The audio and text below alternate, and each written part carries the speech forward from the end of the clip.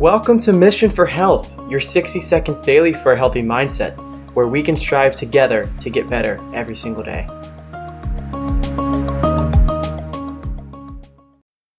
As we go through this week, going through non-scale victories, the first one we're going to start with is sleep.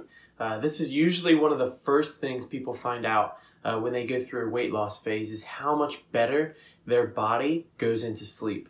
I know a lot of people that are overweight or maybe unhealthy have trouble sleeping all the way through the night, and that's normal for somebody of that. But when your body is working the right way, your whole systems are in check, you end up sleeping through the night so much better.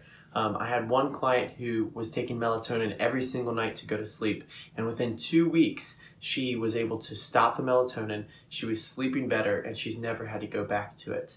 And you know, when you sleep more, that also leads to better energy throughout the day. It helps your immune system because your body's able to recover better, and you're going to feel overall better just because you're sleeping more. And that has nothing to do with the number of pounds that you're losing, but getting your systems in check. If you need more tips and tricks on how to possibly improve your sleep, I encourage you, please reach out. Let's schedule a free health explore where we'll see what's been working for you and what hasn't, and see if we want to work together.